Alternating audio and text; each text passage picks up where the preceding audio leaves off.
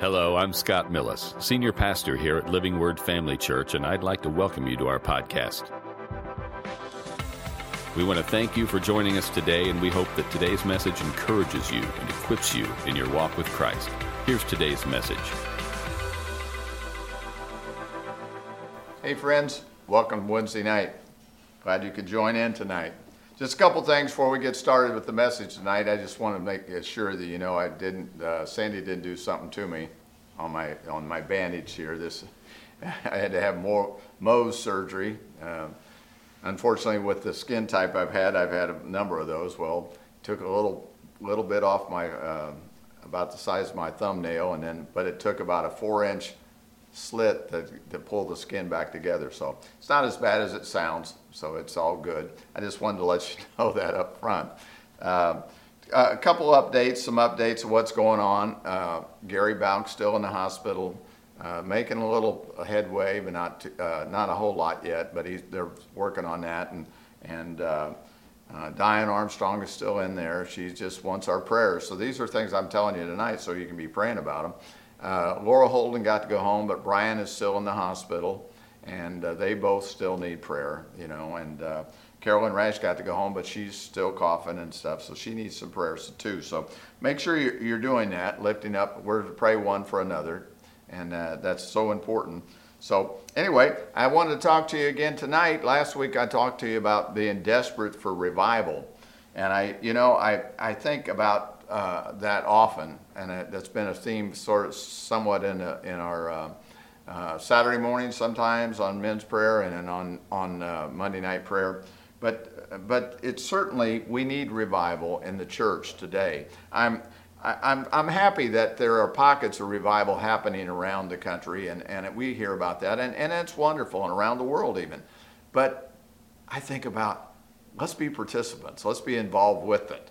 And so tonight's message is called Rekindle the Fire of Revival, the Holy Spirit fire. Paul told Timothy to stir up or fan into flame that gift that's been placed in him by the laying on of his hands. But the church, we don't want to see the church decline. And I believe it's not going to, but we can see an individual church decline and churches decline, but we don't want that. Last week I told you about some things that George Barna had put out, which I want to repeat a few of these things because it's important to hear about the church. This was a 2017 report about he said 30% of all Americans consider themselves born again. Now, we're not just talking about church attenders or somebody that's got their name on the roll somewhere. We're talking about somebody say they've accepted Jesus Christ as their Savior. And what's troubling about some of these statistics is it tells you kind of an overview of where the church is sometimes. And it said only 70% contend the Bible is totally accurate. Only 70%. I'm thinking, you're born again, you ought to say 100%. If you believe in this Bible that Jesus died for your sins and rose again the third day, that he can take you to heaven, wouldn't you believe the rest of what his word says? He said he was the Word made flesh. So anyway, I don't want to rant too much here tonight. But 77% believe that all people are basically good, which is not biblical. All have sinned and come short of the glory of God. We're not all good. 30% believe that the Holy Spirit is not a living being. It's a symbol of God's presence or his purity. Well, that's not true. The Holy Spirit, Father, Son, Holy Spirit, amen? And the Spirit of God came to this earth on the day of Pentecost over 2,000 years ago, and he's never left. Amen? Amen? He infilled the people there on the day of Pentecost. 60% believe a person who does enough good deeds can go to heaven. Well, that's unbiblical too. It's not your good deeds. I understand if you're born again, you should have good deeds. That's what James said. Show me your good works if you are born again. Well, but 50% believe the false idea that Jesus was human. Because he was human, he sinned. Well, we know that. There was only one sinless man in the whole world, and that was Jesus. He came. If he wasn't, we might as well throw out our doctrine and say, hey, we're not going to heaven, because it was the sinless sinless blood of Jesus Christ, the sinless life of Jesus Christ that saved us. So really, you think about it, it's time for revival in the church. You know, many of the churches we know over the history of time in America were on fire.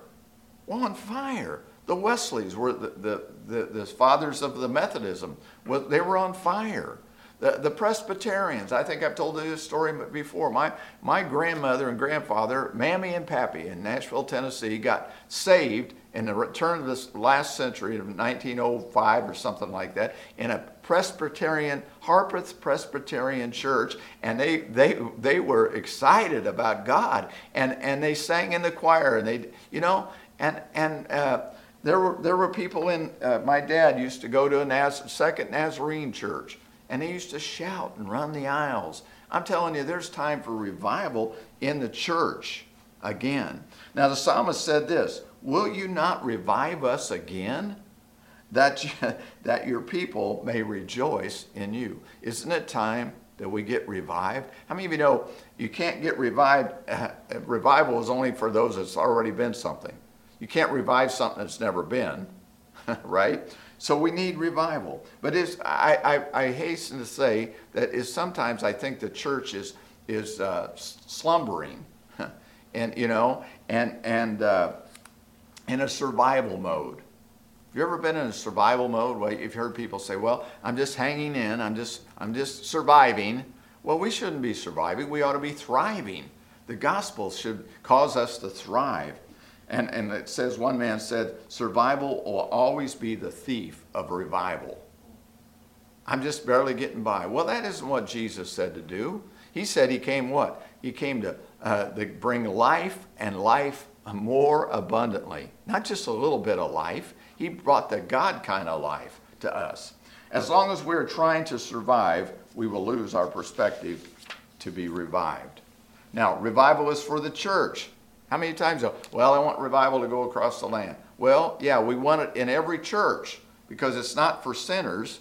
But listen, we need revival for restoration and revitalization, and it's impossible to restore something that hasn't already been. So it's the church is already saved. The church has many times been filled with the Spirit, but we need to continually be filled, need to be restored in Jesus' name. Amen? And in reality, the church is, I wrote this down, is revived in order to reach out to the world. Revival presupposes outreach. In other words, we get revived so we can let it flow.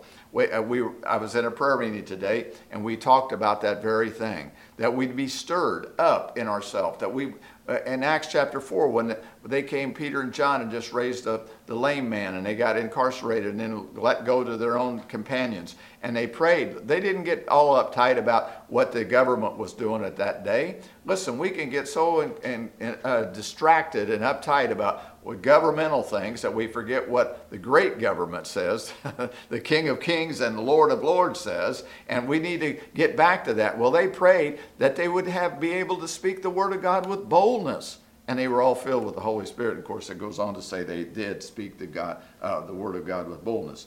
Now, revival occurs and is needed when a generation recognizes impotence, apathy, and realizes that it's God's time to do something about it. Apathy. You know what the word apathy means? Lack of interest. Wow. Lack of interest. Apathy. You're not so interested in what God's doing or what the church is doing. We need an excitement and a zeal. Where's the zeal of the church today? Wow, so-and-so, hey, healed, delivered, set free. Every time we gather, there should be something exciting. The presence of God there. It also means a lack of enthusiasm. We ought to be enthusiastic. We ought to be the most enthusiastic people in the world. We're on our way to heaven. We've shunned hell. Amen? Or the other one is lack of concern. How easy it is to be unconcerning about other people. I was on my way to that prayer meeting today, and I told the people there, I said I was on my way, and I was listening to this song by Carrie Joby called First Love. And in the middle of First Love, it's called Embers. And in that song, it says reunite the fire or reignite the fire. The fire that's already been, make it blaze up again. Let there be a fresh wind of the Holy Spirit. And I got caught up in that song.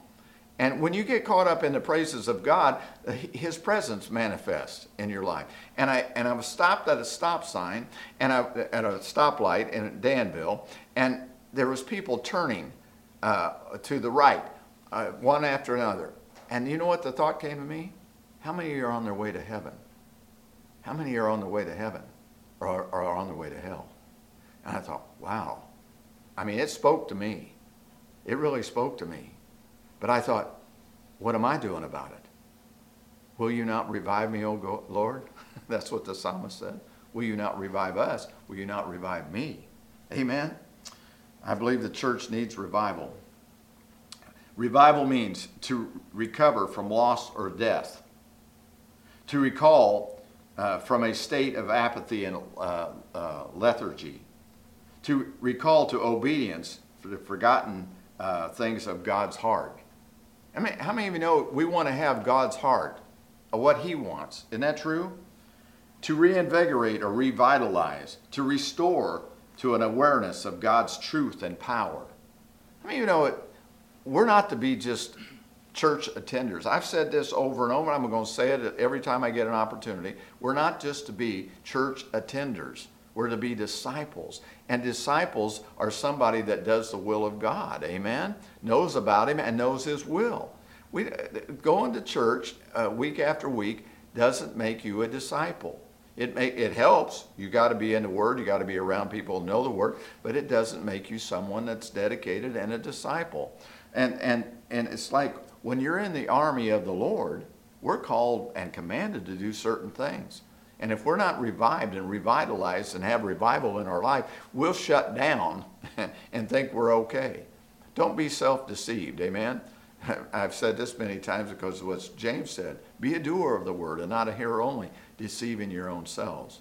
Listen, we're not just to be hearers of the word, we're to be doers of the word. That means obedient. Now, I will mention, to which I mentioned to you many times, I'm preaching to myself.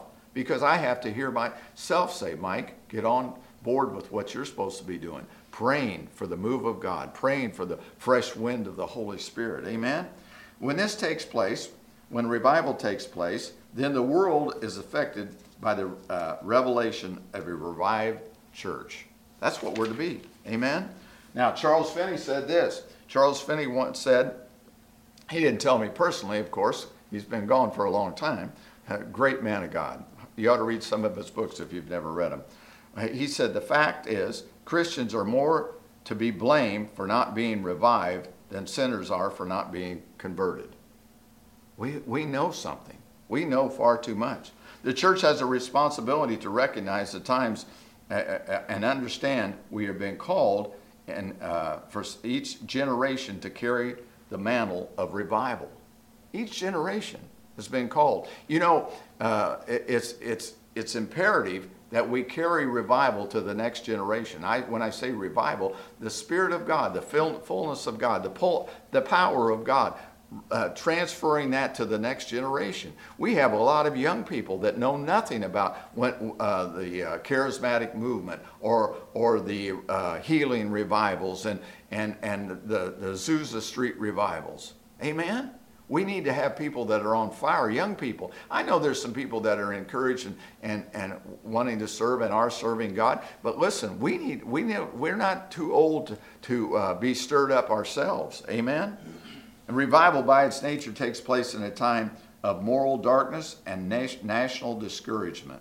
So we have to discern the times that we're living in. Listen to this passage of Scripture over in 2 Chronicles 15, verses 2 through 4. And this was what King Asa, as he responded to the words of the prophet. Listen to me, Asa, and all Judah and Benjamin. The Lord is with you when you are with him. The Lord is with you when you are with him. If you seek him, he will be found by you. But if you forsake him, he will forsake you. How many of you know that? Listen, he said, I'll never leave you or forsake you, but we can leave him.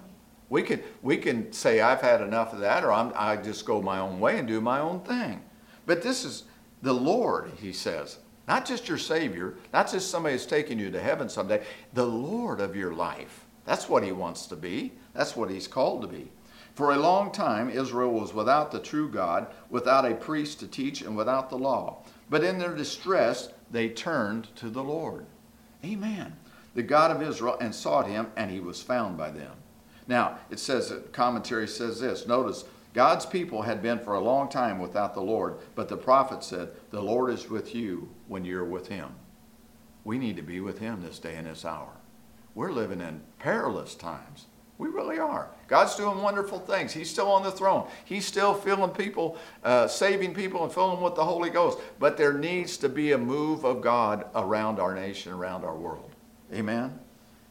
Asa and the people repented. They destroyed the idolatry of their day. They repaired the altar of the Lord. And in verse 9, we read that when they saw the Lord, that the Lord was with Asa, the people followed him. God restored his favor to his people. That's what he'll do for us. Amen? That's what he'll do for us. That's what revival is all about. Sometimes it's difficult to recognize that we need revival. That calls us to draw near. He calls us to draw near. He said in James, what did he say? If you draw near to me, I'll draw near to you. Amen?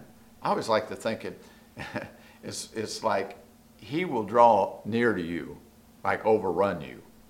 Man, it doesn't take much. You step in it, and he's waiting for that step towards him all the time, drawing up near him. Amen? And I just think that it's a wonderful thing. It's time for revival when God's people begin to acknowledge that sin, lethargy, leanness, and compromise have slipped into their lives so that they must repent. Sin, what is it? It's called missing the mark. Missing the mark. Repentance is the primary key to revival, for without it, prayer is impossible. What do you mean, Mike?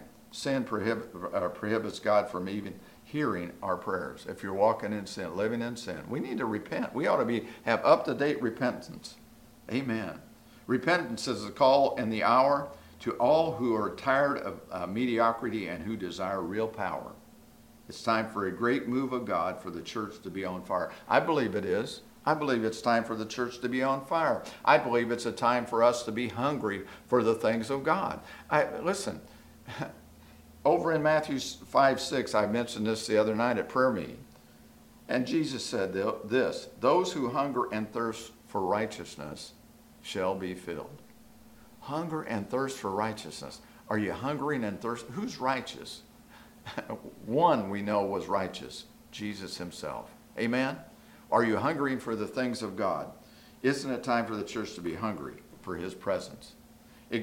Hunger is defined to have an appetite, to crave, to demand, to yearn, to be famished, or to be starved for. True hunger is an appetite for God that is a driving force. Amen?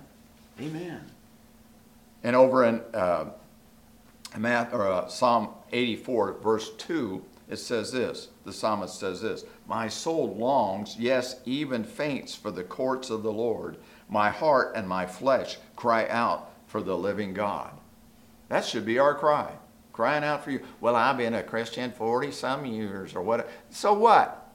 What are you doing now? It's always about what are you doing now? Where are you at? If you're with the Lord, he's with you. Amen? Amen. Hunger is the greatest driving force on the earth. We know that. Desperate people will walk miles for some little morsel of food. You've seen that on these videos of Africa and other places, places where they're hungry. They'll go for miles just to get a little bowl of food. And some will even resort to other things that are even illegal, stealing from things because they're so hungry. Now, but true hunger for God will cause a desire for revival. True spiritual hunger. Hunger is, in the greatest revivalists, true hunger for God, cause them to divinely starve for the lost and strive to be saved, for the lost to be saved, the sick to be healed, and the oppressed to be set free. They longed for the joy and the courts of the Lord. Amen? That should be our cry today. Men like Wigglesworth and John G. Lake and Seymour and Robertson and others were hungry for God's best. Amen? I think of the people we followed after, Brother Hagin and Brother Summerall and Wigglesworth, like I said, and others. Wow, they were hungry for everything God had for them. In Matthew 5:6 again, that word hunger, a present derivative tense, means hunger continues even after it is fulfilled. Oh, taste and see that the Lord is good. Once you tasted and you got filled, what it means is you're filled, but you're still hungry. You want more and more and more. That's what he's talking about. Once we see God's power in action, we want more. Amen? Now, once we see a person converted, set free, healing, we should want more. Amen? Now, I'll give you a couple things about how to develop a hunger for God.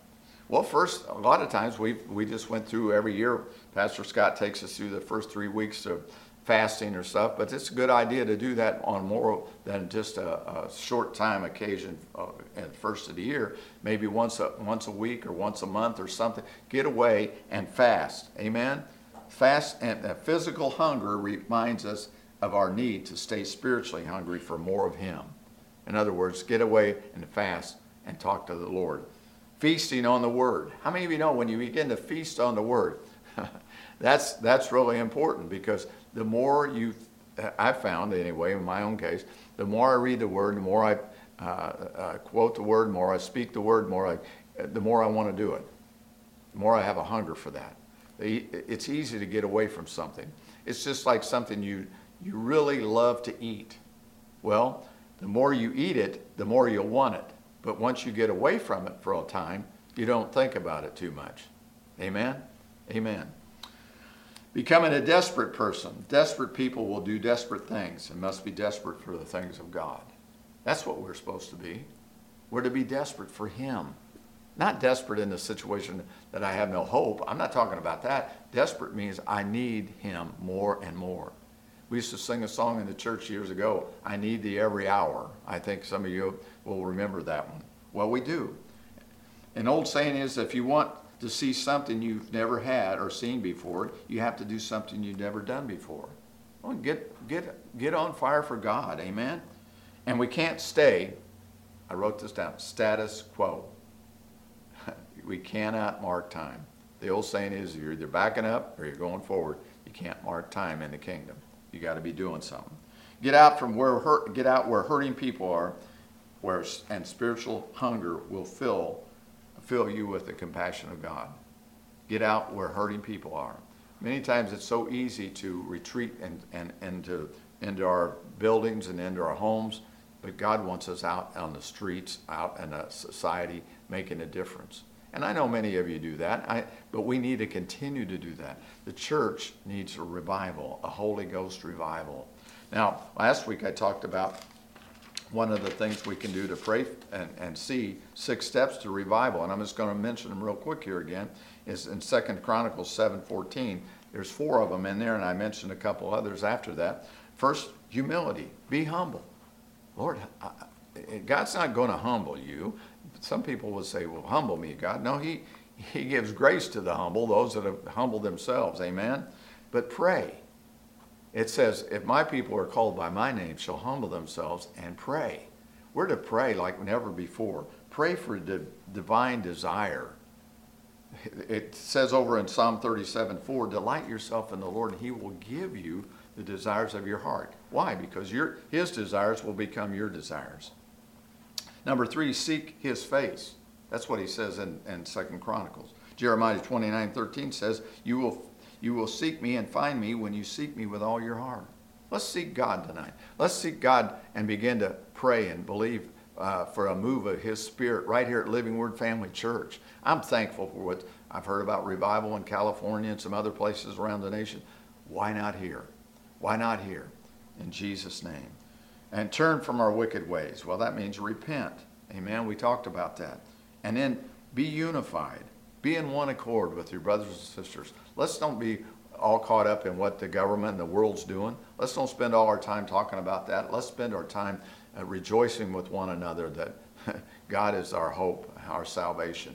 And we pray together and live together and work together and see God move mightily. And then don't give up. Persevere to the end. Amen? Amen. I believe God's going to do a mighty thing and he's doing mighty things. He will. You know, I mentioned that there was an old song, "Don't Pass Me By, Sweet Jesus," and we used to sing, and some guy got upset, but you know what? He said, well, God won't pass you by. Guess what? He'll pass you by if you let him. And revival can be going on down the street, and you won't know a thing about it or be interested in it. Amen? But we are at Living Word Family Church, a church on fire. Amen? A church alive and worth the drive. So we need to know that. We need to be ready for it when it comes. We need to be stirred up, fired up, and ready for it when it comes. Amen? Amen. So let's pray. Father, I thank you that you called us for such a time as this. This is our time. Let everyone in the sound of my voice, and here's this message, be stirred. Fan the flame of revival in their own heart and say, Lord, use me to stir this community, this nation, and this world by my prayers and what I do, and I'll serve you with all my heart. With all my heart. That's what I say. And we'll see great things begin to happen. I thank you for everyone in the sound of my voice tonight. We'll take heed and say, Lord, I'm here. Use me. Use me. And I thank you for blessing Living Word Family Church. I thank you for a Holy Ghost revival burning in our hearts and in this church, that we might not leave a generation helpless and hopeless and wanting what we've had in the past, but it'll be a reality in their life today. We just give you praise now for all you do for us and get thanksgiving in Jesus' mighty name. Hallelujah. Amen. Well, have a great night, and we'll see you next time. Thanks again for listening. To hear more messages like this one, make sure to subscribe and check out our podcast channel for past episodes. And if you enjoyed today's message, consider sharing it with a friend. For more content and information about Living Word, check out our website at livingwordfamily.org. And remember to live the gospel and preach the gospel.